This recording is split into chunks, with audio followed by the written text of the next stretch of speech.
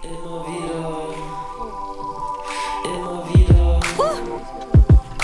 der Tinte. In der Tinte.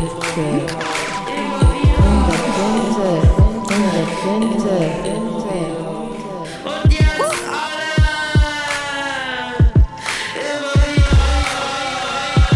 In der Tinte. Immer wieder in der Tinte. Das Mal im April sind wir wieder das dritte im Studio. Mit einer Gästin. Also jemand ist Gästin und 2 sind reguläre Moderatorinnen. Als erstes darf ich die Gästin vorstellen. Das ist Sarah Elena Müller. Sie ist Autorin und Musikerin und ist heute bei uns mit ihrem Buch, das heisst Bild ohne Mädchen, über das wir nachher lang und intensiv werden reden. Und mir, das wäre in diesem Fall die Julia Toggenburger, die auch Autorin ist. Hallo. Genau, die man auch gut kennt hier beim Stadtfilter. Mein Name ist Aleks Sekanić. Ich bin gelegentlich da und bin meistens Redaktorin beim Kulturmagazin. Genau. Hoi, Schön Elena. da zu sein. Schön bist du da. Ja. Hallo ihr zwei. Hallo Hörerinnen. Voll. Du bist da, weil du ein Buch herausgegeben hast, das wir sehr toll gefunden haben. Und wir haben dich unbedingt einladen, mit dir über das Buch reden. Merci vielmals. Das ist dein Debütroman, oder? Genau, das ist der erste Roman, den ich veröffentlicht habe. Ich habe schon Kurzgeschichten und Szenen und so Hörspielsachen gemacht, aber ich habe noch nie einen Roman rausgegeben. Mhm. Wie geht es jetzt mit dem, dass du einen Roman rausgegeben hast? Das ist ja immer etwas, wo so ein bisschen vielleicht noch eher aufgegriffen wird oder mehr thematisiert wird als kürzere Texte. Ja, es ist auf jeden Fall so ein Schritt, wo ich merke, jetzt kann ich da nicht mehr zurück von dieser Position als Autorin, aber es ist auch ein schöner Moment. Also ich glaube, ich habe lange genug versucht, Autorin zu sein, ohne dass es wirklich hat, so eine öffentliche, wie sagt man dem auf Deutsch, Acknowledgement, dass es so eine öffentliche Reaktion darauf hat gegeben, wo auch klar ist, jetzt bist du es, was du hast wollen sein. Finde ich immer sehr lustig. Ja, ein bisschen. Ja, es wird ja schon auch stark von der Aussenwahrnehmung mitgeprägt. Also gerade wenn es dann darum geht, wie weiter. Mhm. Ja, das kann man irgendwie nicht verleugnen. Mhm. Ich denke, wir werden sicher nach einem Zeitchen oder vielleicht sogar gegen Ende von dieser Sendung noch ein bisschen mehr über das reden und auch über das ganze Aussenteil und die ganzen seltsamen Sachen, die verbunden sind mit dem Debütroman. Aber ich glaube, wir werden vor allem auch fest ins Buch hinein uns versenken.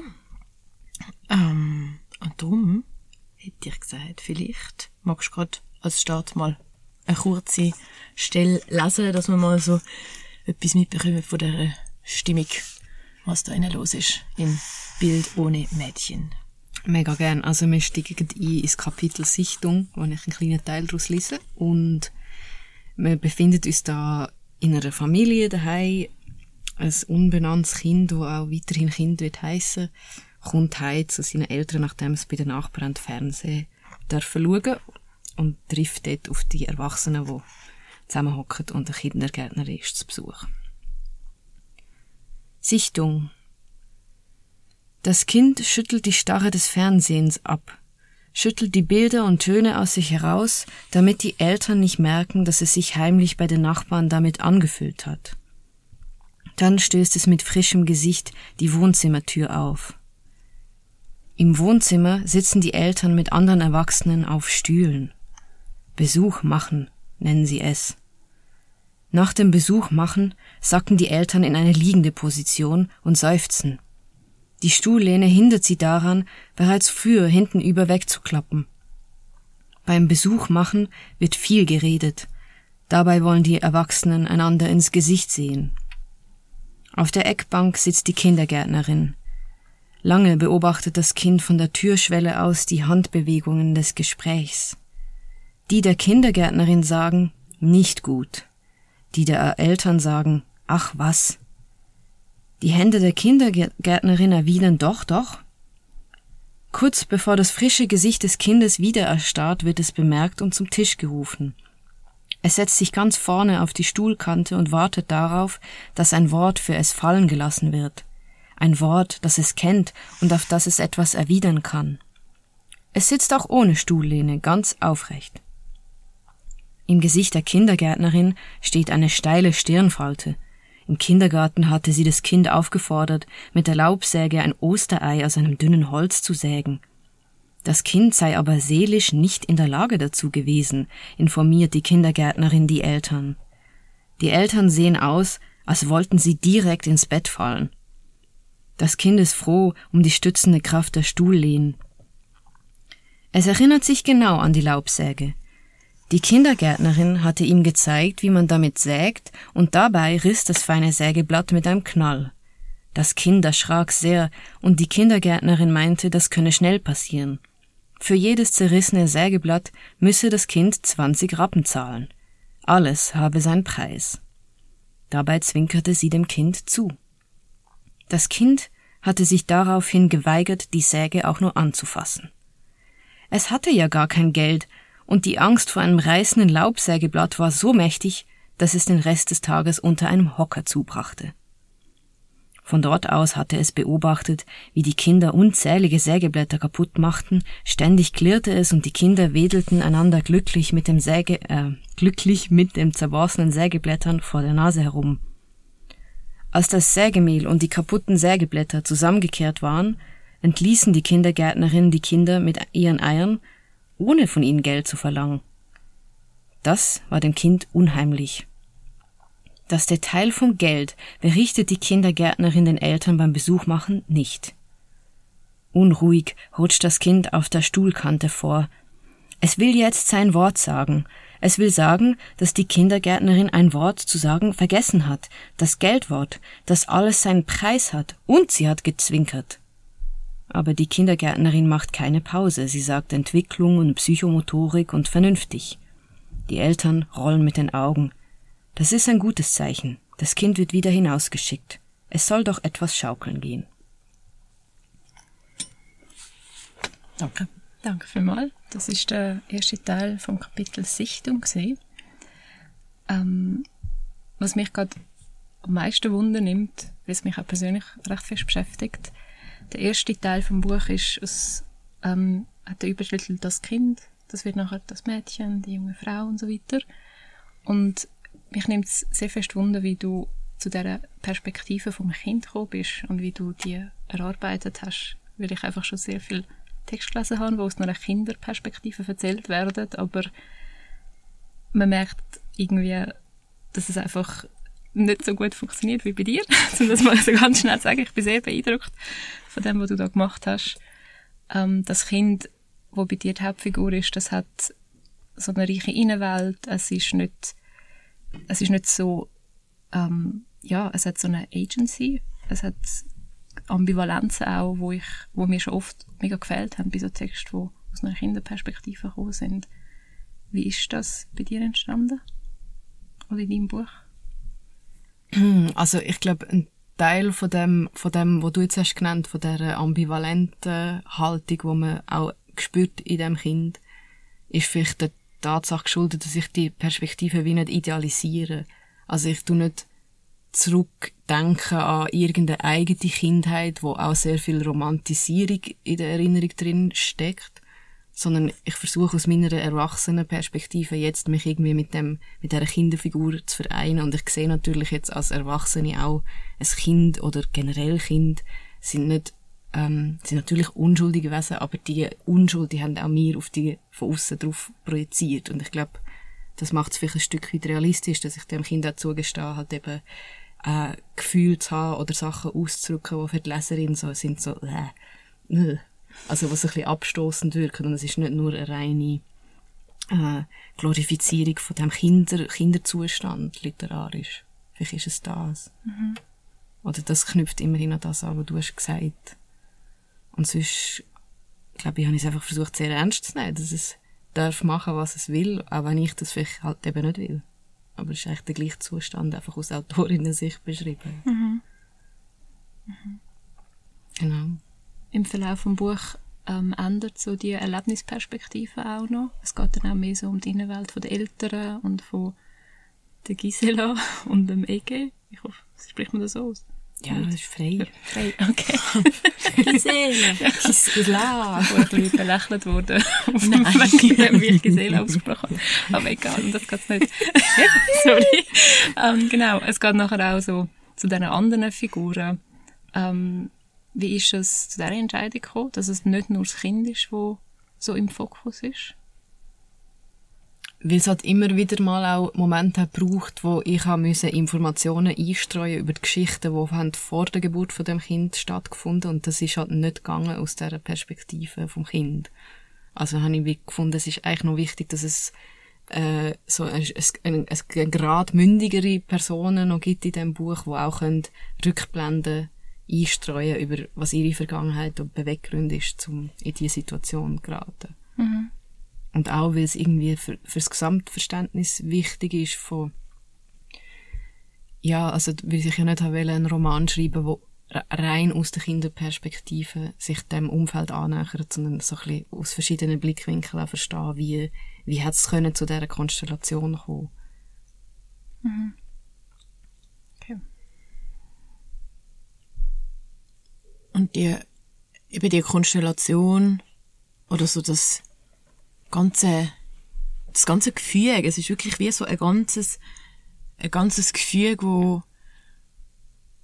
wo besteht, wo eben sehr fest aus Verschwiegen und Wegschauen und Wegdenken besteht. Oder so habe ich das auf jeden Fall wahrgenommen. Und das wird auch, also das passiert auch in der Sprache, habe ich gefunden. Es werden wie Sachen so ein bisschen weggelassen oder verkürzt oder, also für mich, ich habe die Sprache auch recht anspruchsvoll gefunden, weil es einfach nicht so, ja, es ist mir nicht so reingegangen, um das zu lesen. Ja, dort würde mich mega wundern, ist das für dich logisch gewesen, dass das so muss funktionieren, sprachlich? Ist das sowieso deine Art von, also ich weiss nicht, wie du sonst unterwegs bist, was du schreibst, aber ist das deine Art von Schreiben, oder ist das eine bewusste Entscheidung gewesen und hast du dann das müssen wie so auch konstruieren? Also ein bisschen halb, glaub. Also, weil ich schreibe sehr gern so auch reduziert und wie mit künstlichen Scheuklappen an. Aber es ist eigentlich nicht mein Habitus. Also eigentlich bin ich eher so jemand, der so zur Polemik und zum Pathos neigt, wenn man mal freien Lauf lässt. Und habe dann aber gemerkt, dass genau die zwei Elemente in Verknüpfung mit dem Thema überhaupt nicht gehen. Und das eben auch die ganze Kinderperspektive kaputt macht, wenn da immer wieder so eine Autorinnenstimme ihre Meinung oder ihres Über-Ich einfliessen in den Text. Und dass es viel hermetischer und eben auch qualvoller wird, wenn man viel näher an diesen Figuren dran ist und die Auslassungen mitbekommt im Text. Sowohl im Stil als eben auch in diesen Leerstellen, wo die Figuren mit sich herumschleppen, die dann irgendwann so kumuliert werden zu einer grossen. Und der Effekt, dass der irgendwie auch beim Lesen wieder passiert, das habe ich nur über die Verkürzung von der Sprache herbekommen. Und natürlich fallen einem nachher auch die Plattitüden mehr auf. Also wenn dann mal so etwas fällt, wie eben alles habe seinen Preis, das ist ja so etwas, was notorisch wiederholt wird von allen Erwachsenen, dann steht das nachher so allein und seltsam im Raum, wie so ein Marker, weil alles rundum ist so ein bisschen verkürzt, verknappt, und das ist dann einfach so ein Satz, den man kennt und denkt, was macht der da, was ist das? Und anhand von diesen komischen Aussenwelt-Sachen, wie eben dem Satz, orientiert sich ja dann das Kind so, setzt so seine Welthaltung zusammen aus diesen dahingesagten Sachen. Und ich glaube, es ist mir wie logischer gewesen, dass die so rausstechen können, auch aus einem Text, der sich ein bisschen dagegen sträubt, so zu sein. Was ja, glaube ich, auch etwas ist, wo effektiv im Anführungszeichen echten Leben von uns allen mega passiert, dass wir so Sachen, gerade so Sätze und so dahingesagte Floskeln oder was auch immer das es dann ist, sehr fest eigentlich auch können integrieren in unsere, wie wir denken. Also gerade so, dass wir ab so Seich, so irgendwelchen blöden, ich meine, alles hat seinen Preis, was soll das heissen, dass wir das mega fest integrieren und das wirklich für uns wichtig wird und gerade im Kinderalter. Das habe ich, ja, das wird sehr gut da, eben weil es so rausstecht, kommt das gut zum Vorschein. Und ich finde, das Buch zeigt dann mega stark auf, wie Kinder so ausgeliefert sind in ihrem Umfeld und wie das dann erst im Nachhinein irgendwie wirklich verortet werden kann, wer so die prägenden Personen gewesen sind beim Aufwachsen, was die einem mitgegeben haben und was dann nachher noch so übrig bleibt davon. Und jetzt in diesem Buch ist es ja eher so ein unkonventionelles Umfeld, könnte man sagen. Es sind Leute, die eher zurückgezogen leben, die sich so viel mit ihren Themen irgendwie beschäftigen und auch so ein bisschen in dem verloren gehen. Die auch künstlerisch arbeiten. Der Vater vom Kind ist Biologe, oder Froschzeller, wie der übrigens sagt. Die Mutter arbeitet als Künstlerin. Die Nachbarn, zu denen das Kind immer wieder flüchtet, sind auch so ein bisschen in ihrer Welt drin. Vor allem der EG, der ja eigentlich Professor ist. Wie ist es zu diesem Umfeld gekommen? Also es ist ja, man hätte ja wirklich alles Mögliche nehmen können, um das Kind aufzuzeigen. Ich glaube, mich hat halt einerseits die Zurückgezogenheit interessiert, wo ja mit der Beschäftigung mit Kunst oder mit Theorie irgendwie so einhergeht, und andererseits halt also die politische Linke, weil ich vielleicht die Ambivalenzen von dieser Linke am besten kenne, weil das auch so ein bisschen der Ort ist, wo ich mich regulär bewege und wo ich so die Widersprüche zwischen Autorität und eigener Autorität oder das Auflehnen gegen Autorität und gleich nicht können affirmieren, dass man Autorität halt hat, wenn man in der Welt ist. Und ich habe das gesucht, aber halt so ein bisschen in einer Vorgängergeneration. Ja. Und dort sind dann die 4 Figuren halt so wie typisierte Modelle von dem. Also jetzt jemand, der seine linke Gesinnung eher im Schutz von der Natur auslebt und dort irgendwie fast so ein bisschen wie ein Verwalter wird von diesen natürlichen Sachen. Dann eine Person, die sich eher so in so eine spirituelle, künstlerische Haltung zurückgezogen hat. Dann eben der Medientheoretiker, der irgendwie die ganze sexuelle Revolution immer noch weiterträgt und weiterdenkt und versucht zu untermauern mit seinen eigenen Vorlieben, die ein bisschen shady sind. Und die Gisela, die, glaube einfach so eine Art Mitläuferin war, die sich hat können so von ihrer Familie lösen und gleichzeitig aber auch so, ja, eigentlich das Schöne und das Freudige am Leben sucht und das Reisen und irgendwie so eine Art Eskapismus an den Tag legt, wo gar nicht mehr mit Politik zu tun hat. Und in dem Sinn haben alle irgendwie so den politischen Alltag hinter sich gelassen und tragen aber so die Bestrebungen um Freiheit und Selbstverwirklichung je in 4 verschiedene Richtungen weiter. Und ich glaube, dort, ist es für mich am einfachsten gewesen zum Einhängen, weil ich halt irgendwie selber halt auch so lebe in der Kunst. Jetzt hast du schon Teil von meiner nächsten Frage beantwortet. Das Buch spielt ja so Ende 80er, Mitte 90er hätte ich es jetzt verortet, bis hin zum Internet, wo ich jetzt eher so bei 2000 ansetzen würde. Und ich habe es noch spannend gefunden, dass das Internet dann so gegen den Schluss vom Buch auch noch so reinkommt, wo hingegen es vorher halt noch kein Thema war. Ist das auch so eine Überlegung gewesen bei der zeitlichen Verortung, oder bist du jetzt mehr von diesen Figuren, die du erschaffen hast, ausgegangen? Die Überlegung war schon gewesen, das so fast künstlich ein bisschen vorzuziehen. Also eigentlich hätte man die gleiche Geschichte, glaube ich, können auch in den 70er aufziehen mit diesen Figuren, schon voll ausgereift. Aber was mir an dieser Zeit zwischen den Ende 80er und 0er Jahren wichtig ist, der schnelle Wechsel der Medien. Also, dass es von den alten, klotzigen VHS-Kassetten, dann die ersten Home-Videogeräte und Kameras für den Alltag und dann recht die schnelle Folge von Medienwechsel, was die Kameras angeht, bis hin zu der Bilderproduktion im Internet. Also, dass das wie so die Spanne ist, wo das passiert.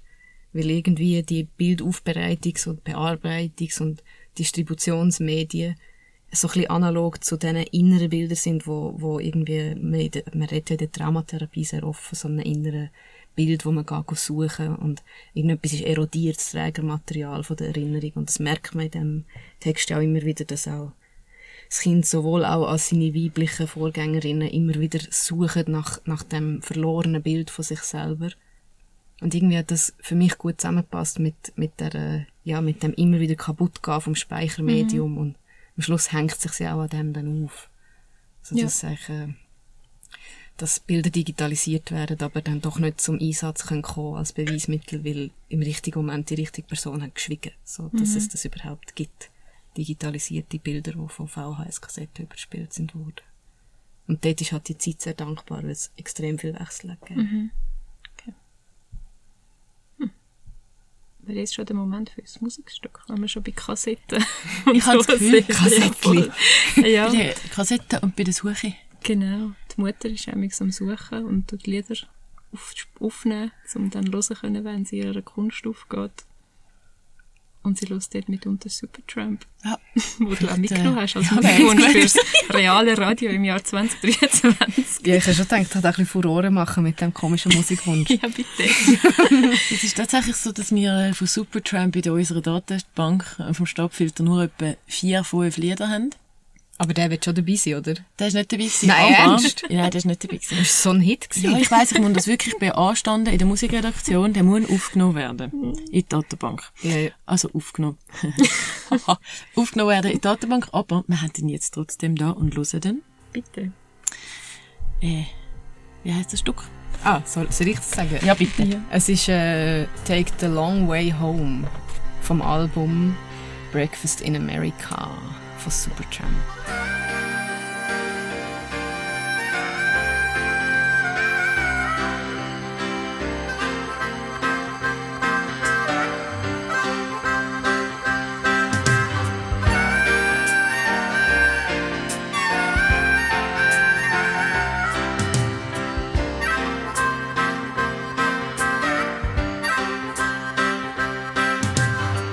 So you think you're Romeo, playing a part in a picture show?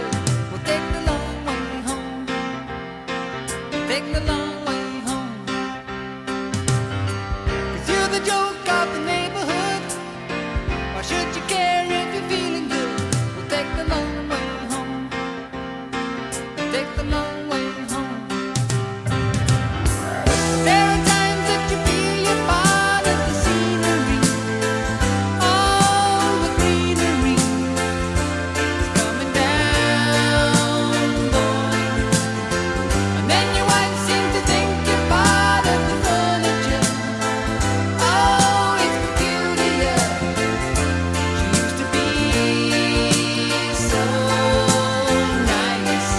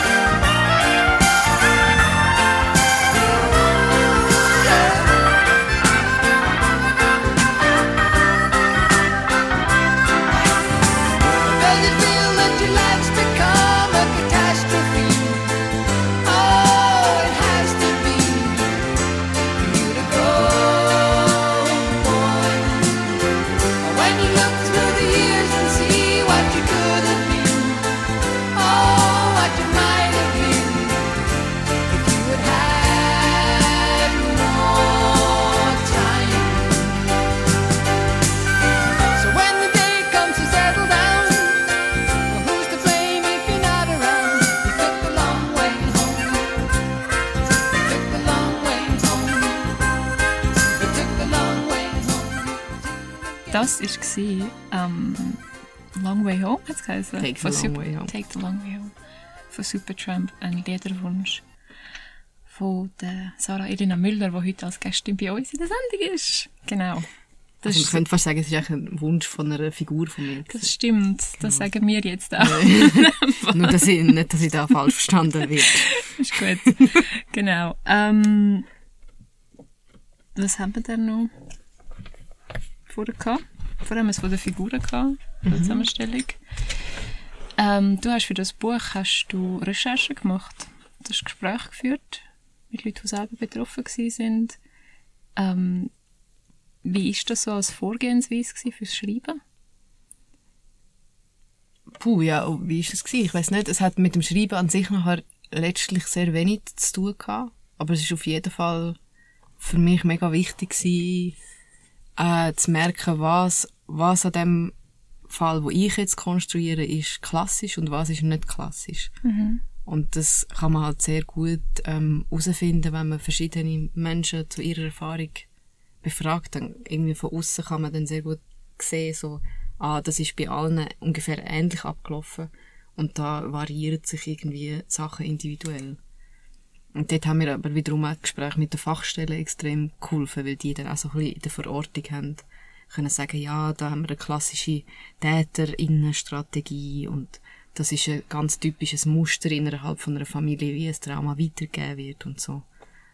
Also mir hat das irgendwie so sehr geholfen, auch zu entscheiden bewusst, was nehme ich mit an dieser klassischen Konstruktion und was mache ich anders oder inwiefern soll sich dann jetzt die Geschichte abheben von dem, was man sonst so annimmt über Missbrauch. Wir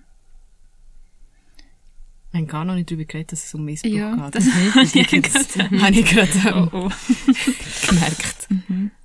Und wie hast du das, also hast du das selber abgewogen, der Punkt oder der Grad von wie fest es sich abhebt und wie fest dann auch zu so einem sehr spezifischen Ding wird, wo dann vielleicht so ein bisschen zu fest abgehoben ist von so dem, wie auch immer das jetzt sagen, Der herkömmliche Missbrauchsfall. Ja. Oder hast du das irgendwie, hast du das der nächste Roman? Ja, genau. Hast du das irgendwie selber einfach immer wieder, oder hast du jemanden gehabt, der dir das wie gegenliest oder mit dir das schafft, oder hast du das einfach selber? Es haben lustigerweise sehr viele verschiedene Leute von außen mitgewirkt an diesem Text, unter anderem auch eine Dramaturgin, die das Ganze so ein bisschen fast aus einer theatralen Sicht heraus hat geordnet und bewertet. Und dort, also vor allem diese Arbeit hat mir immer wieder gezeigt, so da musst du irgendwie schauen, dass du noch mehr von dem klassischen Bild einstreust.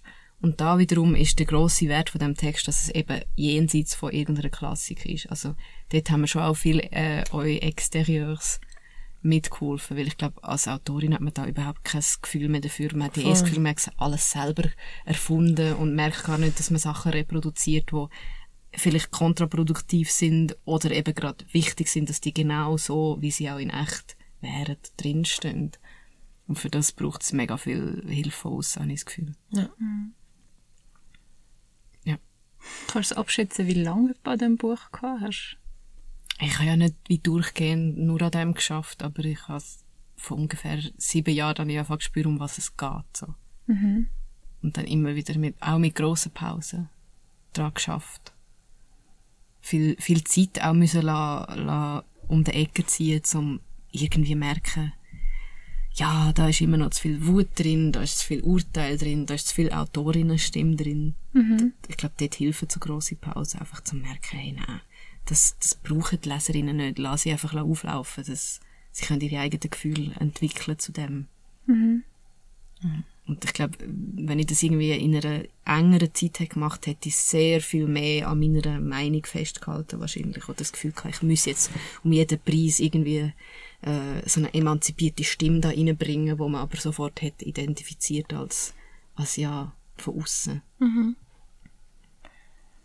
Und wie hast du das gemacht? Also auch mit diesen Pausen vielleicht, aber dass du dich nicht so selber, also vielleicht magst du... Dass ich mich selber... Dass du einfach selber so wie so ein bisschen, also ich bin beim Lesen wie so ein bisschen halbe, ich habe mich fast so ein Buch bekommen von dieser Stimmung, von dem mega bedrückenden, von dieser bedrückenden Stimmung oder Atmosphäre, die da aus dem Buch rausgekommen ist. Und habe ich dich gefragt, wie das ist, um da so etwas zu schreiben. Wie das funktioniert, um nicht, weil dann bist du ja so näher, also vielleicht näher als Leserin dran, wahrscheinlich. Wie geht das? Also ich glaube, die Antwort gibt uns irgendwie der Text selber. Er hat ja immer wieder so Ausreisser, wo man denkt, Hilfe, das ist irgendwie humorvoll an der falschen Stelle. Also so, wo eben die Bedrückung irgendwie überkippt in ein, ist das jetzt lustig gemeint? Ist das jetzt ein Witz gewesen? Ist das überhaupt noch, also auf welcher Seite steht eigentlich die Autorin von dem Text gerade? Und ich glaube, das Hin- und Her-Switchen hat mir mega geholfen, dass die Bedrückung nicht überhand hat genommen. Und ich glaube, am Anfang ist es wirklich auch noch viel, viel mehr in dieser Bedrückung gewesen. Und ich habe es dann angefangen, durch mehr direkte Rede auch rausholen. Das ist irgendwie auch durch den Engel ein bisschen passiert, dass die Engelfigur mit dem Kind hat angefangen zu reden. Und auch mehr direkte Dialoge plötzlich da sind gewesen, wo ja, ich finde einmal, die holen einem so ein bisschen raus aus dem klaustrophobischen Innenansicht von dem Kind. Und mir hat zum Beispiel das Auftreten von dieser Engelfigur, die sehr spät im Text, also in der Arbeit erst dazu ist gekommen, sehr, sehr geholfen. Dort können sagen, es wird immer wieder Momente geben, wo die zwei sich über die Situation verständigen und wo rein schon durch die direkte Rede mehr Luft im Text entsteht. Und ob man jetzt sich einlassen auf den Humor, den das auch beinhaltet oder nicht, sei dahingestellt, aber es ist auf jeden Fall weniger dicht. Hast du die Idee selber gehabt oder hat es jemand reingebracht? Ich glaube sogar, das hat jemand von außen reingebracht. Vielleicht eben auch, weil die Hermetik mir nicht mehr so aufgefallen ist als Schreibende, weil ich mich wie auch eingerichtet in dem abgeschirmt sein und in dem ganz abdichteten Text mich irgendwie wohl gefühlt und okay gefühlt in dem inne, auch wenn es vielleicht beelendend ist. Und ich glaube, mehrere Leute von außen haben gesagt, hey, wäre eigentlich noch cool, wenn die Figur auch mal ein Gegenüber haben, wo sie so weit vertraut, dass sie sich selber veräussert. Und das heisst aber für mich natürlich Kontrolle abgeben als Autorin. Sagen, okay, gut, dann sind ihr jetzt zusammen unterwegs und vielleicht macht ihr etwas, wo meinem Text, also wo mir nicht gefällt. Wo ich finde, ihr macht hier meinen schönen, lang kultivierten, hochfermentierten Duktus kaputt, so. Aber letztlich bin ich froh, ist es so gewesen, weil, ja, das, eben, es ist nicht ganz so aufeinander gestapelt eng durch das. Ja. Also ich muss sagen, ich habe am Anfang, wo der Engel auftritt, ist so gedacht, so, ja, so ein Engel, come on. Und bin aber dann sehr lang, je länger, je mehr habe ich dann gefunden, okay, am Anfang habe ich gedacht, wie platt ist das, es ist ein Engel. Und dann je länger, je mehr so checkt, wieso ist es ein Engel und was ist überhaupt mit dem Engel? Vielleicht ist er ja sogar echt, oder wer ist der Engel? Und voll, ja. Schön. Also ich habe eben ganz eine ähnliche Reaktion gehabt darauf, dass es ein Engel ist. Ich habe recht lange überlegt, was es ist, was kommt. Und ich habe dann gedacht, also durch das es ja hin und her geben wird zwischen, also es sind ja so zwei Kunsthaltungen, die von der Mutter, die sich irgendwie mehr so an dem klassizistischen, griechische Statuen und so weiter und Mythologie orientiert und die neuen Medien, wo aber lustigerweise, also der Nachbar, der ja irgendwie pädophile Neigungen hat und auch kinderpornografische Aufnahmen produziert, ist genauso platt, dass er dann halt eben auch sich diesen kindlichen Putten bedient, diesen Engelswesen, diesen Unschuldigen und so weiter, der ganze Ramsch, wo man so um Engel herum in der westlichen Kultur konstruiert hat. Und wenn man die so zusammen verschränkt, ich habe wie nicht mehr dagegen wehren, dass das muss ein Engel sein, obwohl meine Assoziationen zu Engeln schon auch also haarsträubend sind. Wenn ich so, nein, und Schutzengel und nein. Ja, das genau, ja. Und gleichzeitig ist sogar das Schutzengel passt ja so gut in den lustigen Blick von außen, der Heiler, der dann mit dem Schutzengel irgendwelche Plattitüden verzapft, von wie gut es dem Engel jetzt gehe und bla bla. Also irgendwie habe ich da ein bisschen über meinen Schatten springen und sagen, ja, es ist ein Engel und ich will all die platten und kackigen Assoziationen dazu zulassen. Es ist okay. Er hat ja Zeit, über das ganze Buch sich zu etablieren als irgendwie so ein Zwischenwesen. Und ich tue jetzt das mal so da herstellen und tu nicht zu fest intervenieren und schauen mal, was passiert. Aber ja, mir ist es sehr ähnlich gegangen mit dir. So, nein, muss jetzt wirklich ein Engel sein. Ja. Sehr schön, sehr schön. Es hat im Buch so viele Sachen, die auf so Wahrnehmungen und Weltsichten einwirken von den verschiedenen Figuren. Also wir sind einfach nur schon beim Lesen sind wir irgendwie so einerseits so von diesen fantastischen Beobachtungen vom Kind, wo dann eben so der Engel und die griechischen Figuren, die dann auch so eine Eigenlogik fürs Kind entwickeln, dann so ein Eigenleben und das Kind dann auch so begleitet, bis hin zu so fast so krankheitsbedingte Sachen wie jetzt ein Delirium oder so eine Bewusstseinseintrübung, die dann der Ego irgendwann mal hat. Und natürlich auch alle politischen Ideologien, die irgendwie drin sind. Also ich habe das mega auffallend gefunden, dass dort so viel an diesen verschiedenen Wahrnehmungen, dass die einfach aufgezeigt werden, aber auf eine mega gekonnte und gute Art. Also nicht so, dass ich das Gefühl habe, es wird jetzt einfach so alle möglichen Faktoren, die beeinflussend sind, werden einfach mal aufgeführt, sondern es fügt sich so voll gut in die Geschichte rein und am Schluss merkt man so, okay, es gibt so vieles, was beeinflussen kann, wie wir wahrnehmen und was wir sehen, was wir nicht sehen, wie wir uns das erklären. Wie hast du die alle gesammelt oder wie sind die in das Buch gekommen? Ja, sie haben sich so ein bisschen logisch aus diesen einzelnen Hintergrundbiografien von den Figuren ergeben. Also, dass da irgendwie so starke Brüche mit der Vorgängerinnen-Generation stattgefunden, also mit der Grosseltern-Generation. Das zeichnet sich ja bei allen so ein bisschen als eine prägende Erfahrung vom Leben ab bei den erwachsenen Figuren. Und hat dann eben in dem Moment auch, also, wo man sich so in den 60er irgendwo verortet, auch die grosse Neuanfang von Welt. Also, die alte Welt hinter sich lassen, die verklemmte und autoritäre Gesellschaft, Prügelethik hinter sich lassen und alles neu erfinden, und zwar auf einen Schlag. Und das bedingt ja auch total, dass das, wo man sich neu herkonstruiert an Welt und an Ideologie, dass das die Wahrnehmung komplett einnimmt. Weil man irgendwie nichts mehr zu tun haben mit diesen Ethiken von vorher. Und das auch so ein radikaler Bruch ist. Und ich glaube, je radikaler die Brüche sind, desto untrennbarer wird die Wahrnehmung und ideologische Konstrukt für die Figuren, weil es wie ein neues Daheim wird.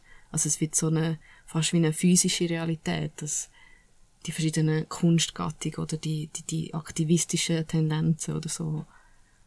Und dort habe ich auch sehr viel so, recherchiert in so Archiv, zum schauen, was so Zeitzeuginnen rückwirkend über die Zeit sagen, wo das sie können differenzieren, wow, da bin ich irgendwie zu fest reingelernt, ideologisch, und das würde ich heute anders machen. Es gibt recht so eine interessante Aufarbeitung, zum Beispiel von der Taz. Also, die ist ja fast ein bisschen wie ein Revolverblatt gewesen, in den 70er, wo auch recht viel extrem linke und extreme Randpositionen haben Gehör gefunden. Unter anderem auch so pädophile Vereinigungen, die irgendwie die sexuelle Öffnung auf die Kinder ausweiten innerhalb von der Legalisierung von der Homobeziehung.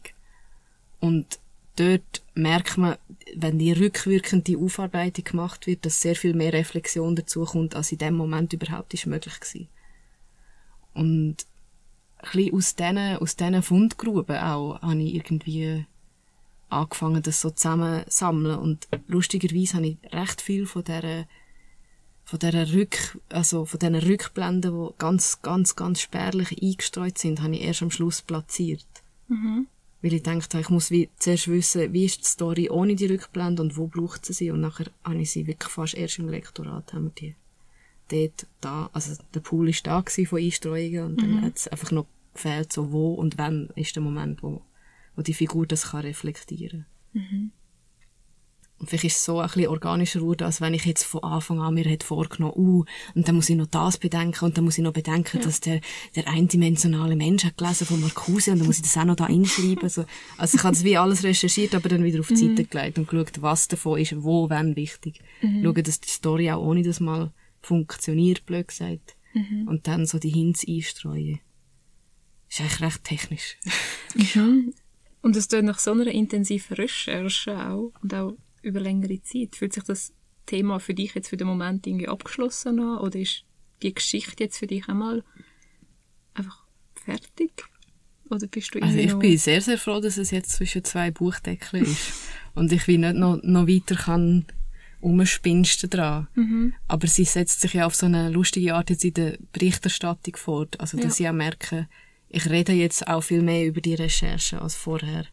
Weil vorher habe ich noch nicht gewusst, ob die eine Bedeutung wieder haben, überhaupt in der Auslegung oder nicht. Aber jetzt merke ich, dass es vielen Leuten sehr hilft, irgendwie zu wissen, das greift auf die und die Quelle oder auf die und die Zeit zurück. Oder auch jetzt bei Lesungen, wenn Leute auf mich zukommen, die die Zeit selber haben erlebt, die sagen, ja, an das und das kann ich mega andocken und das ist mir zum Beispiel komplett neu, über das habe ich gar nie so nachgedacht oder bis jetzt in meinem Leben keine Zeit gehabt, um das zu reflektieren. Und dann haben wir irgendwie, lebt es weiter, aber so auf so einer reflexiven Ebene, die im Buch selber, glaube ich, nicht vorkommt.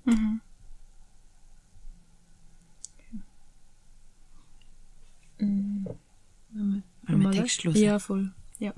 So zeitlich gesehen. Das sind wir jetzt, glaube ich, so der Moment, wo wir nochmal reinhören dürfen bei dir. Voll. Wir hüpfen jetzt weiter hindern. Und zwar ins Kapitel Bestandsaufnahme, das hat es ja noch gegeben in den 90ern, der Tochtertag hat es geheissen, wo es darum gegangen ist, dass weibliche Kinder zusammen mit ihren älteren Teilen gehen, oder mit anderen Leuten zu ihrem Beruf mit dürfen. Die kriegen dann so einen Tag schulfrei, für das sie sich vorstellen können, was sie vielleicht später machen wollen. Und das haben, in den 90ern ist das noch auf Mädchen beschränkt gewesen. Und ich glaube, heute heisst es Zukunftstag. Damals hat es noch Tochtertag geheissen. Und genau, unser Kind ist mittlerweile in der Pubertät vielleicht, oder kurz davor, und fährt mit dem Vater zu einer Bestandsaufnahme von Tier, weil das ist ja am Vater sein Beruf, und sie sind schon vorher in der Tochternacht, nennen sie das, in der Nacht Frösche zählen, weil die Frösche nur in der Nacht aktiv sind, und jetzt am nächsten Tag gehen sie noch einen begradigten Fluss aufsuchen, wo der Vater gerne würde eine Renaturierung erwirken. Und zu dem Zweck sind die da an dem Fluss und machen eben eine Bestandsaufnahme. Am Tag nach der Tochternacht fahren Vater und Tochter mit dem Wohnmobil von der Kiesgrube weiter zum begradigten Fluss. »Warum sprechen wir eigentlich nie über das Gebiet dort drüben?« fragt die Tochter und zeigt ans andere Ufer. Aber der Vater dreht sich nicht um. Den Fluss im Rücken betrachtet er das Kartoffelfeld und die dahinter liegende Kaserne. Hier eine Aushebung und verlangsamter Flusslauf, wenn möglich sogar ein toter Arm. Die Tochter fixiert umgekehrt das gegenüberliegende Ufer. Dort ist doch auch etwas. Dort wie hier war alles versumpft, früher, Malaria in der Schweiz, man stelle sich vor. Im Fluss verläuft eine Kantonsgrenze und jenseits dieser Grenze ist noch weniger auszurichten als diesseits. Dort braucht der Vater gar nicht hinschauen. Er vermisst den Möglichkeitsraum mit den Augen. Vom Schauen und Nachdenken werden sie feucht. Lurche, sie brauchen ein Gebiet, das sie feucht hält. In diesem Kanton lassen die Verordnungen das vielleicht zu, drüben aber ist es unmöglich. Die Tochter tritt einen Schritt zurück und sieht aus dem Augenwinkel die feuchten Augen des Vaters glitzern. Lurche verstummen, wenn man näher kommt. Die Tochter bleibt auf Distanz. Den Kopf nicht wenden nach den traurigen Vateraugen, besser mit den eigenen Augen das gegenüberliegende Ufer absuchen, eine Bestandsaufnahme machen. Die Tochter blinzelt, der einsame Baum jenseits des Flusses ist ihr bekannt. Dort hatte sie damals den Film mit Ege und Gisela gedreht. Dort hatte sie auch mit dem Engel gespielt. Heute ist der Engel aber vermutlich nicht da. Vermutlich ganz bestimmt nicht. Nicht, wenn Bestandsaufnahme ist. »Ist dieser Faserpelz dein Vater?« schreit plötzlich eine Stimme am anderen Ufer. Neben dem Baum steht der Engel und wedelt mit den Armen. Die Tochter wendet sich schnell nach dem Vater um. Der scheint nichts zu hören, schnieft und nestelt am Reißverschluss seines Faserpelzes. Die Tochter reicht ihm, ohne den Blick vom Engel drüben abzuwenden, ein Taschentuch. Er führt es an die Nase, drückt es auf die Augen und seufzt. Wenn er sich umdrehen würde, denkt die Tochter. Am anderen Ufer will der Engel etwas wissen über die Verwandtschaft. Der Vater müsste sagen, ich bin der Vater dieser Tochter. Wir sind Lurche. Wir blicken durch ein stehendes Wasser hinauf auf die Oberwelt. Wir suchen einen Lebensraum, aber es ist schwer, ihn zu finden, weil unser Blick getrübt ist. Und die Gesellschaft erkennt uns nicht mehr, weil ihr Blick von Safaris verwöhnt ist. Die Tochter imitiert in sich die Vaterstimme, der Vater sagt nichts und ist in Gedanken bei den Ungerechtigkeiten der Kantone. Drüben gestikuliert der Engel, deutet erst auf sich, dann über den Fluss auf die Tochter und macht eine aufgeregte Hin- und Her-Geste mit dem Zeigefinger. »Ist dir etwa peinlich, dass wir uns kennen?« schreient er über das Wasser. »Willst du nicht zu mir rüberkommen, Unke? Wir könnten auf Godot warten oder sonst was spielen. Oder ich komme zu euch, zu dir und zum Vater.« Muss man vielleicht noch sagen, dass sie sich selber Unke nennt. Sie hat ja schon einen Namen, das geht einfach immer unter. Die Tochter schweigt. Plötzlich scheint ihr alles unüberwindbar. Der Fluss, die Distanz, die Vorstellung, dem Vater den Engel vorstellen zu müssen, dessen stummer Biologenblick, der sagt, der Engel ist kein Engel, sondern eine Vorstellung. »Hey, Unke, kannst du keine Töne mehr?« schreckt die Engelstimme vom anderen Ufer die Tochter wieder auf. »Was ist los? Was macht ihr überhaupt beide hier? Sonst sehe ich dich immer allein.« »Wir kommen von der Tochternacht, weil ich vielleicht später eine Froschzählerin werde, beruflich«, formt das Mädchen unhörbar mit den Lippen. »Aber es ist ein trauriger Beruf. Diese Ebene, sie bekümmert den Vater. Sogar wenn wir im Zug durchfahren, weint er. Es ist einerseits schwierig wegen der Schnellstraße, aber auch wegen der Zugstrecke, dem begradigten Fluss und der Kantonsgrenze.« Die Tochter schielt unauffällig zum Vater. Er reagiert nicht, stellt sich tot, ist ganz Faserpelz, Hinterseite, Rücken. »Und was gedenkt der Vater Rücken nun zu tun?« fragt der Engel etwas genervt und deutet mit dem Zweizack auf den abgewandten Vater. Die Tochter überlegt. Der Vater will eine Tabelle machen und den lebensfeindlichen Raum beziffern. Was zählt, ist der Beweis. Einen Engel, der nur die Tochter sieht, würde der Vater nicht erfassen. »Du solltest dich jetzt nicht umdrehen, Vater«, sendet die Tochter telepathisch an den Faserpelz. Der Vater ist bereits im Tarnmodus. »Nichts Bestimmtes. Er prüft hier bloß den Möglichkeitsraum und macht eine Bestandsaufnahme«, erwidert die Tochter schließlich und rückt noch etwas weiter vom Vaterrücken ab. Lange kommt von jenseits des Flusses keine Antwort. Die Atemwege der Tochter werden enger.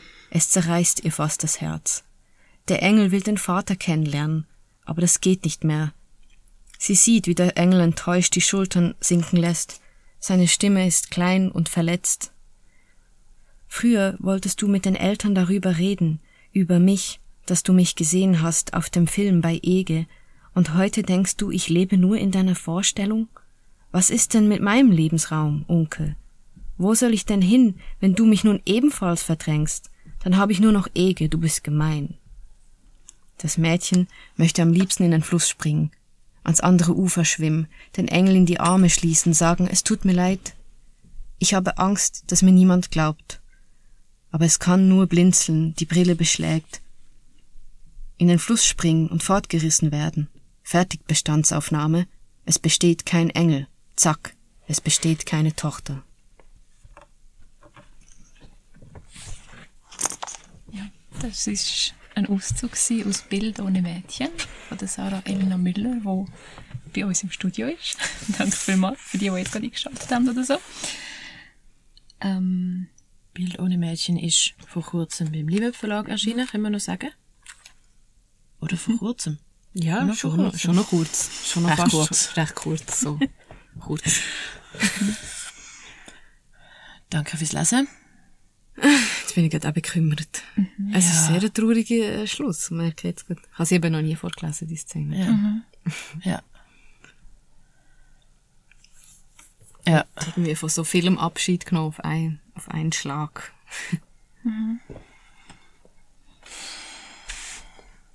Ach. Ja. Es ist einfach streng. Strenges Buch. Ja. Du hast ja jetzt vorher erzählt, wie du an dem geschafft hast und wie lange auch. Und wie ist es jetzt, wo es draussen ist? Was sind so für... Kommen die Leute auf dich zu? Bist du auf einmal eine Ansprechperson geworden oder eine Referenzperson? Oder wie sind Lesungen so? Ich finde, Lesungen sind sehr, für mich sehr bereichernd, weil ich irgendwie so das kann verschränken, wo ich habe recherchiert mit dem, was jetzt wirklich als Text vorhanden ist. Und irgendwie auch so ein bisschen kann offenlegen, wie was mit was zusammenhängt. Und gleichzeitig eben wie so den Anker im Vorlesen immer wieder finden. Was ich zum Teil recht anstrengend finde, ist eben, wenn es so wie Interviewsituationen gibt, wo gar nicht vom Text zitiert wird oder nicht direkt auf den Text eingegangen wird. Dort wird es für mich sehr oft so, ja, dort komme ich dann wirklich fast so in so eine Expertinnenrolle rein, was ein Stück weit ja nicht vermeidbar ist, weil ich viel über das Thema jetzt weiss, aber natürlich auch aus einer sehr spezifischen Warte. Und mir gefällt es eigentlich an den Lesungen auch, dass ich immer wieder zurückkommen zu dem Kondensat und sagen, das ist aber das, wo wir uns jetzt darauf beziehen. Und finde ich sehr, sehr gut. Und es ist jetzt auch schön, kann ich da in der Mitte immer wieder vorlesen, weil ich merke, das gibt mir so ganz fest einen Halt und ich bin nicht da als jemand, der ja spezifisch Auskunft gibt über Missbrauchsmöglichkeiten in der linken Szene. Also das ist irgendwie, ja. Also das finde ich auch so manchmal, wie sagt man, ein bisschen bedenklich in der, wenn man merkt in der Berichterstattung, das sind irgendwie auch so Gröll oder Groll, wie sagt man das? Was ist die Mehrzahl von Groll? Gröll, geil. Gröll. Ja, das ist, in der Schweiz sagt man wahrscheinlich Gröll. Gröll auf gewisse Milieus, die im Hintergrund stehen, wo man jetzt Freude hat, um denen mal eins auszuwischen. Dort finde ich, da wollte ich mich persönlich draus nehmen. Wir sind langsam Richtung Ende unserem Bewegen von dieser Folge. Also wie geht's weiter, das, wo du weißt, was passiert? Also weißt, für Leute, die zum Beispiel auch wollen, ja, für Leute, die zum Beispiel auch mit dem Geschehen von der Welt. Ja, nein, das für so Leute, generell die so. vielleicht wollen, mal an eine Lesung kommen oder einfach, wie geht's jetzt weiter? Also die nächste Lesung zum Beispiel ist am 20. April in Frauenfeld in der Buchhandlung Marianne Sachs. Sachs Books. Sechs Books. Sechs Books. Sechs. Ja. Sorry. Entschuldigung. Julia und ich haben da so irgendeine Dynamik am Laufen. Egal. Genau, das ist die nächste Lesung. Dann gibt's einen ganzen Strauss von Lesungen noch bis im Sommer, bis im Herbst. Auf Leipzig, auf Wien und Solothurn sind so ein bisschen die grösseren Sachen. Es gibt aber immer wieder sehr kleine, schöne, intime Formate dazwischen, wo ich mich auch immer darüber freue. Also so die Abwechslung zwischen grösseren und kleineren Lesungen finde ich mega schön. Und sonst, wie geht das weiter? Ja, keine Ahnung. Ich muss jetzt mal bis zum Sommer schauen, was passiert. Und für mich sind die Lesungen eigentlich schon etwas vom Allerwichtigsten, weil ich merke, ich mache es wirklich gern. Das habe ich nicht wissen vorher. Aber ich bin wirklich gern in diesem Text drin und lerne auch selber darüber, wie dass man ihn vorlesen muss, dass er verständlich wird. Dass er mir selber zum Vorlesen extrem schwer fällt, dass ich merke, es hängt zum Teil an Mikrobetonungen, ob etwas Sinn macht oder nicht. Es tut auch meine Empathie und mein Verständnis für meine Leserinnen schärfen, weil ich merke so, die müssen das daheim in ihrem Kopf, ohne meine Stimme, oh je. Ja. Okay, ich verstehe, warum, dass man so ein bisschen Entschlüsselungsfähigkeiten muss mitbringen für den Text.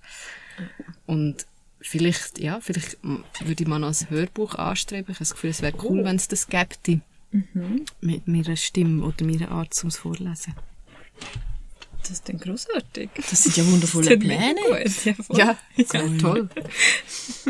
Weil ich selber sehr gerne Hörbuch habe. So. Cool. Ja. Wir sind fertig, oder? Hast du noch etwas? Nein, ich glaube, ich habe gar nichts mehr für den Moment, außer ganz grosses Dankeschön für deine Erzählungen und Einblick in dein Schaffen. Ja, merci dir, Alex, merci Julia. Danke. Das war schön bei euch. Jetzt dürfen wir noch etwas hören zum Ausklang, oder? Ja, was hören wir denn dort noch?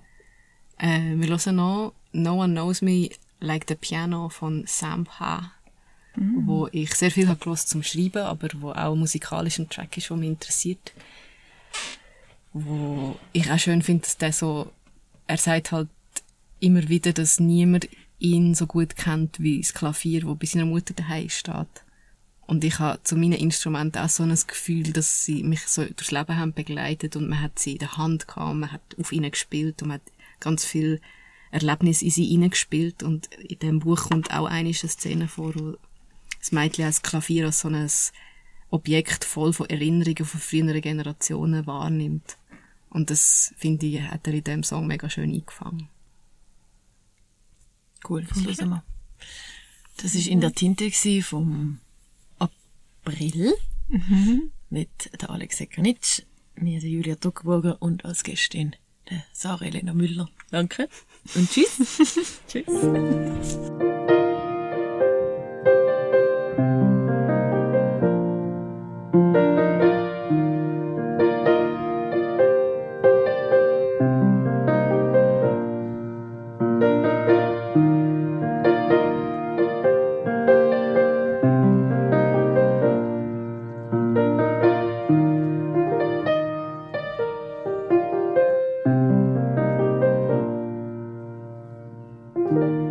No one knows me like the piano in my mother's home.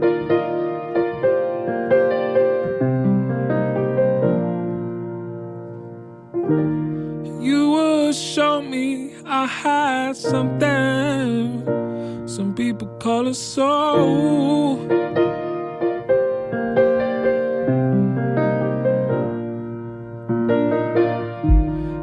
Dropped out the sky, oh, you arrived when I was 3 years old.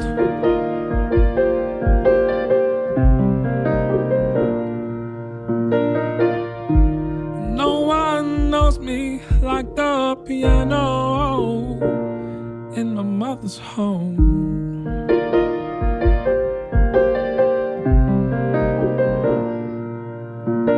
You know why? I flew the nest, and you know I won't be alone. And in my chest, you know me best, and you know I'll be back home.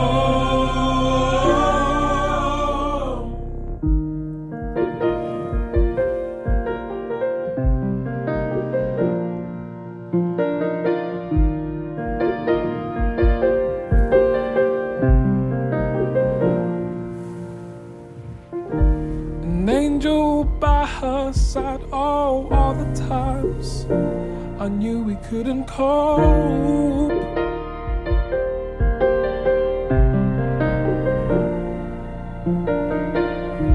They said that it's her time, no tears inside. I kept the feelings close.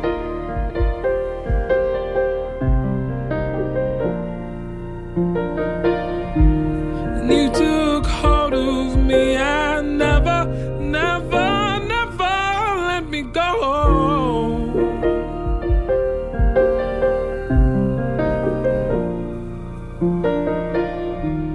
No one knows me like the piano in my mother's home.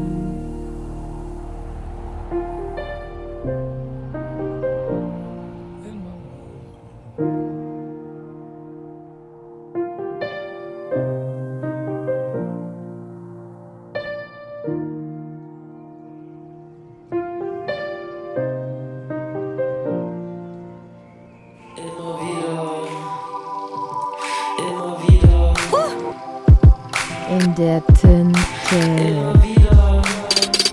In der Tinte. In der Tinte. In der Tinte.